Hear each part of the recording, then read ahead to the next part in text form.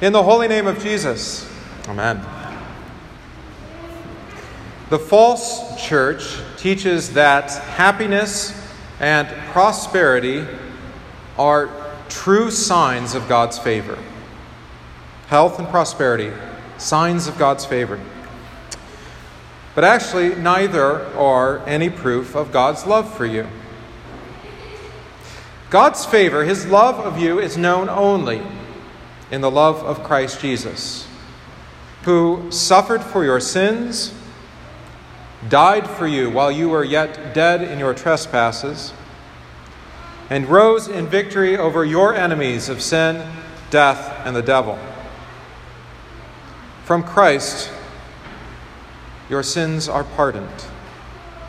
Your death is transformed into a blessed rest, and the devil is bound and will be cast into hell. Those are true, reliable signs of God's favor for you. Not your happiness or your prosperity or health. And so we think that things go quite well for unbelievers. We look around and we see, well, the same sun is shining on them, the same rain falling.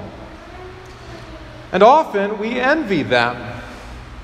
They seem to have even better job prospects, more complete health care coverage, wealth, and other luxuries that we covet.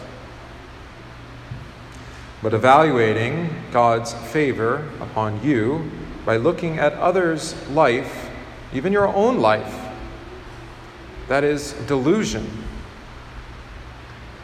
What good are all the world's riches, all the world's health and prosperity, if one dies apart from Christ? What good is happiness if one lacks the joy of sins forgiven and heaven promised?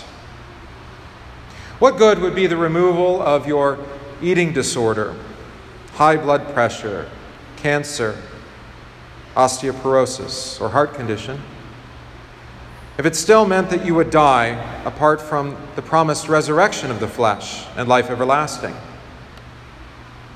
You see how getting caught up in the earthly and temporal is really foolishness.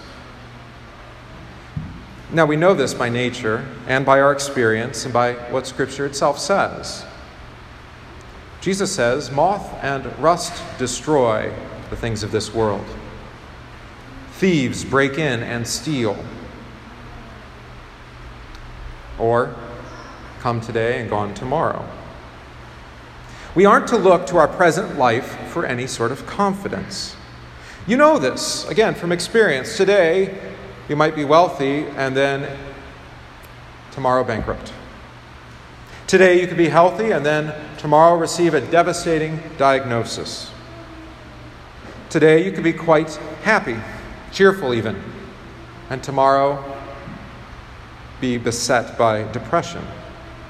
Or even today, being safe and tomorrow threatened by enemies, and so on.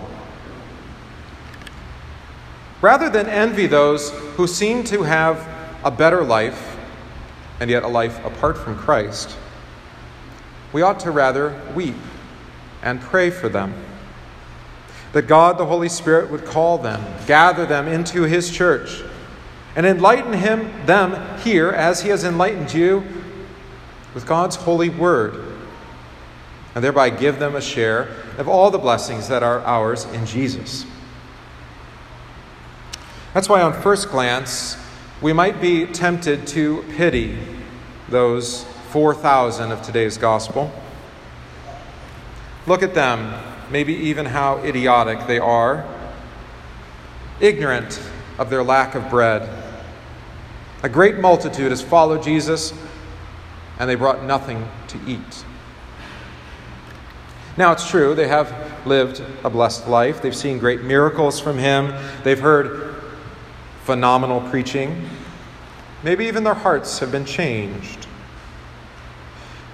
Actually, that's the reason why they persist with Him 3 days into the wilderness, into the desolate place, hungry. They've given their full priority, heart, mind, soul, to Jesus, the bread from heaven.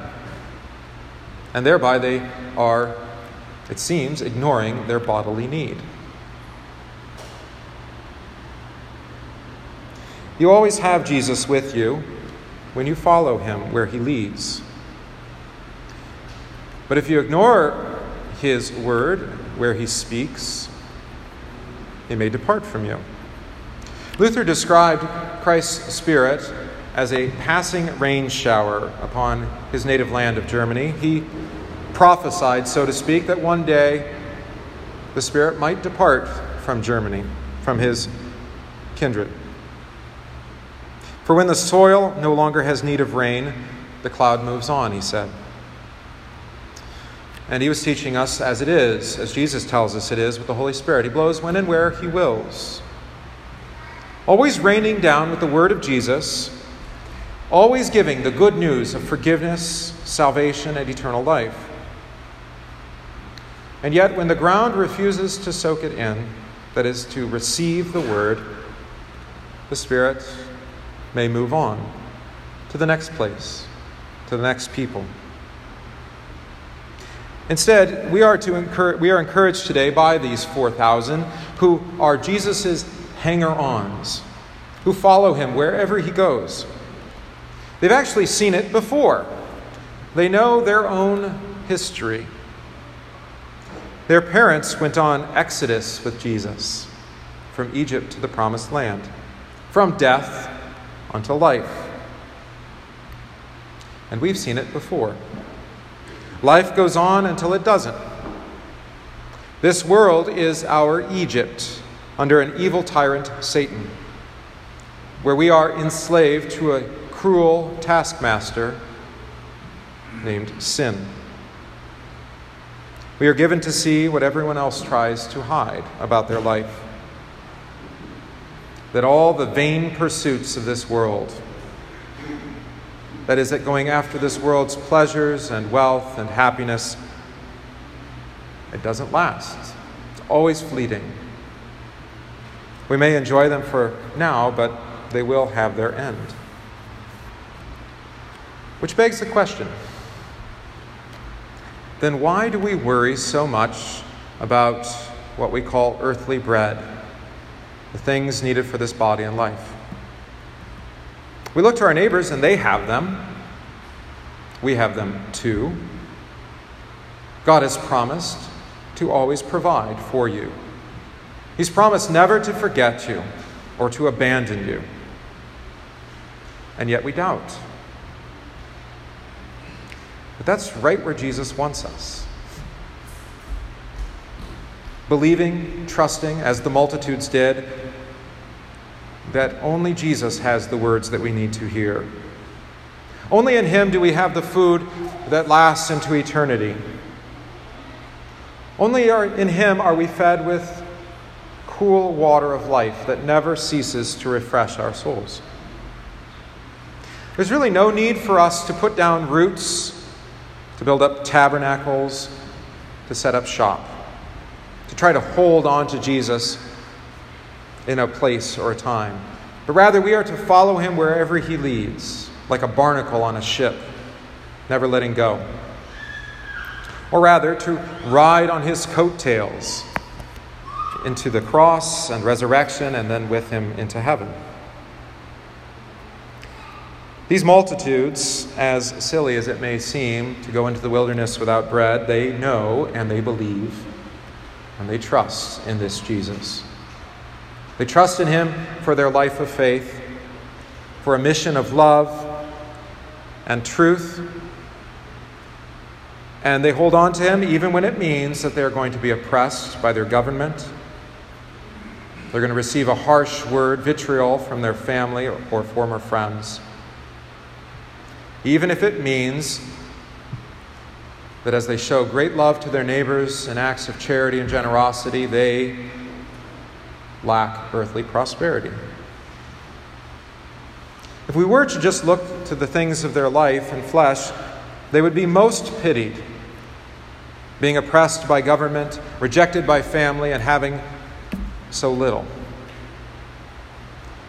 They would be most pitied if it were not for this fact. Jesus is risen from the dead. They have not forgotten the faith of their fathers. They have not lost their first love. They see him. They believe in him. They trust in him. Therefore, from that, Jesus called his disciples to him and said to them, I have compassion on the multitude, because they have now continued with me 3 days and have nothing to eat. Thereby, Jesus reveals to us that he knows our bodily need. He and the Father and the Spirit have not forgotten us. God at times reserves his gifts from us, but not to hurt or to harm us. He does this that we would trust in him, that we would not think that this world's wealth and prosperity are our doing, our own accomplishment, but rather gifts. Thereby he allows sickness or trial or even temptation to be experienced by us, not to hurt and harm, but to crucify in us our idolatrous love of this life, along with all of its trappings, wealth, and happiness. He is about destroying our self-confidence, pride, and arrogance. He humbles the proud to exalt them. He sees you and provides for you always, even if it means sickness or health, happiness or sadness, joy or sorrow.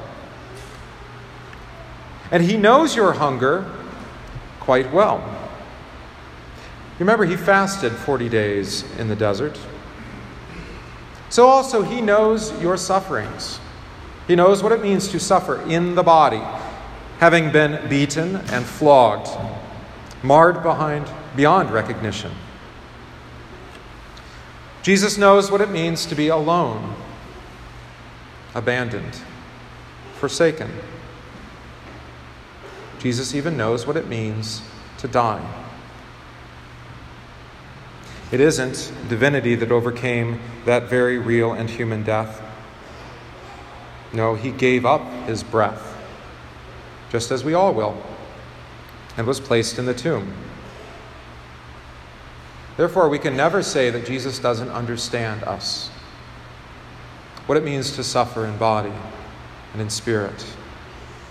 He knows what our life is like in every way: hungry, thirsty, sick, pain, abandoned, mocked, forsaken by friends and father, even dying. And as an assurance that it is all finished in Jesus, he gives to us his body and blood. As often as we eat this bread and drink this cup, we proclaim his death until he comes. He gives you in his Holy Supper everything that he has purchased and won for you. He covers your guilt and shame. He casts down every idol from its throne. He turns your heart away from caring more about this life with its cares and pleasures to instead care for your neighbor, to have faith toward him. Your eyes are given to see Jesus today as you hear his words, given and shed for you for the forgiveness of sins. He remembers you as you remember him. He has not forgotten you. He's been here the whole time, caring for you, holding fast to you by your baptism, that you would hold fast to him by that same baptism. This is all true no matter what you may have thought today, by reflecting upon the misery or pain or loss of your life. He sees your hunger, and he has compassion on you. But his compassion is not just mere idea or abstract thought, but it is loving doing. He sees your hunger, and he feeds you in the way that you so desperately need. He sees your sickness, and he heals you. He sees your impending death. And yes, he tells you again, he's already transformed that too into a restful sleep. Do you see? Everything needed for body and life, for eternity, is taken care of. And he's promised to take care of all your needs today, too, for your body. As you pray, give us this day our daily bread. Problem isn't with God, it's with us. So let us dwell richly in his word of forgiveness, casting off all of our own thoughts of pleasure and health and prosperity, our desperate heart's desire, and instead to trust in him. To be like those multitudes, whether it is 4,000 or 100. Let's cling to every word from Jesus, to listen to him, to hold fast to him, to never let go, and to trust in him through all things. In Jesus' name, amen.